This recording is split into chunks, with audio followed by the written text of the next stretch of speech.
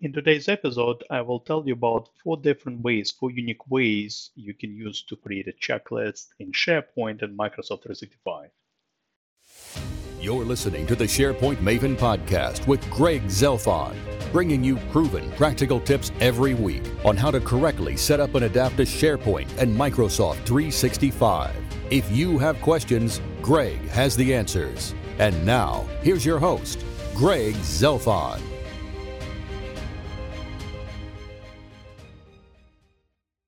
Hello again, this is Greg from SharePoint Maven, and welcome to episode 137 of the SharePoint Maven podcast. So today I want to talk about checklists, quite a common requirement these days. I hear this requirement all the time from my clients and loyal followers. Let me first tell you what I mean by the checklist. It's not really a task list or a schedule. It's more of a repeatable kind of checklist that you might want to implement, let's say, for different business processes within your organization. So, for example, let's say you are onboarding new employees and you have some sort of checklist you want everyone to stick to and complete for each and every employee. So obviously.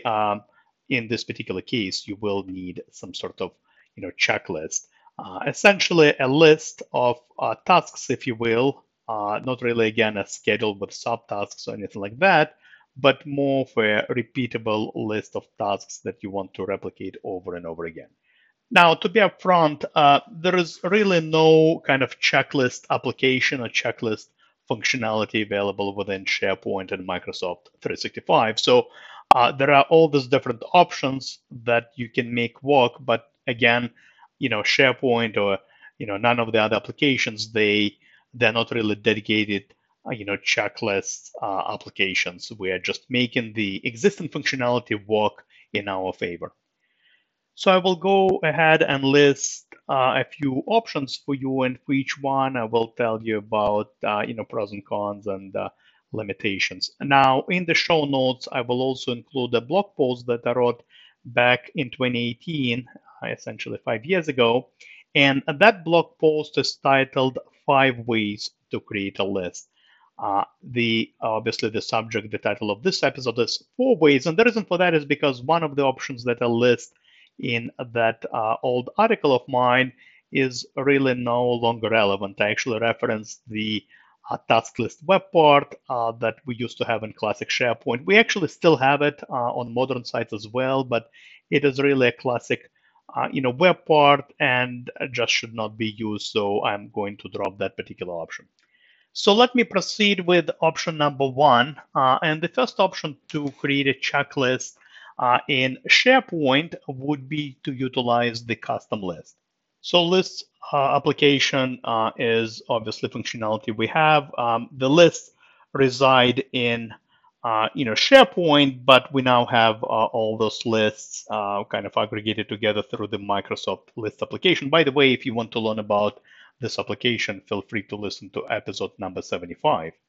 But the idea here is that you would be creating essentially a checklist using the custom list functionality, right? So you will have essentially rows and columns of information. And again, just because the list is not really a checklist, all right, and you probably with a checklist, you want this sense of completion, right? Let's say you complete a particular item, particular task, if you will. You want to complete it. So there are a few ways to do it on the list. You could create a status column, open or closed. You could obviously create a column with a yes or no checkbox. So you can kind of make it work with what's available out of the box.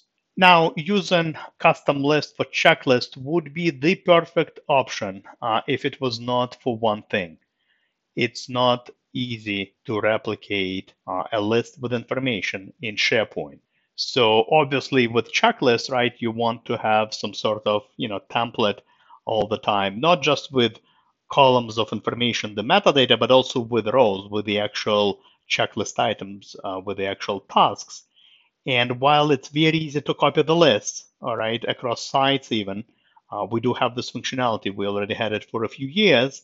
Unfortunately, it's not possible to copy the content, I mean the rows, the actual tasks. So you would need to pretty much manually copy and paste them from one list to another. And this, unfortunately, in my opinion, obviously creates a kind of a major inconvenience. The second option that we have available in terms of checklists, I guess, is something similar to checklists, would be to utilize Microsoft Planner functionality. Planner, of course, is a task management tool that we have.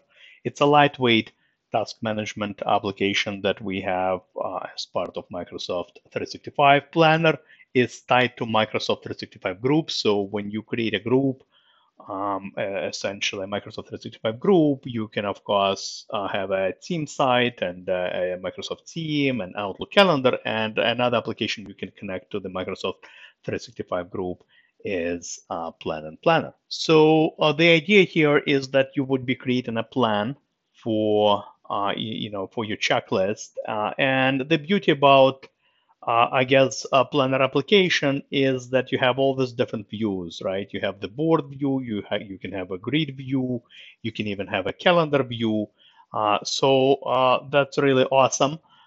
And another great thing about a planner is that you can easily replicate planner with tasks. So what that means for us is that if you use planner for your checklist, and you pretty much need to replicate it, then you would pretty much need to copy the plan along with the tasks. You can even specify what you want to essentially what you want to copy, due dates and assignments, maybe your tasks at the minimum. But long story short, we don't have the same limitation as we do with lists, where copying the actual content across was an issue. With Planner, that's not a problem.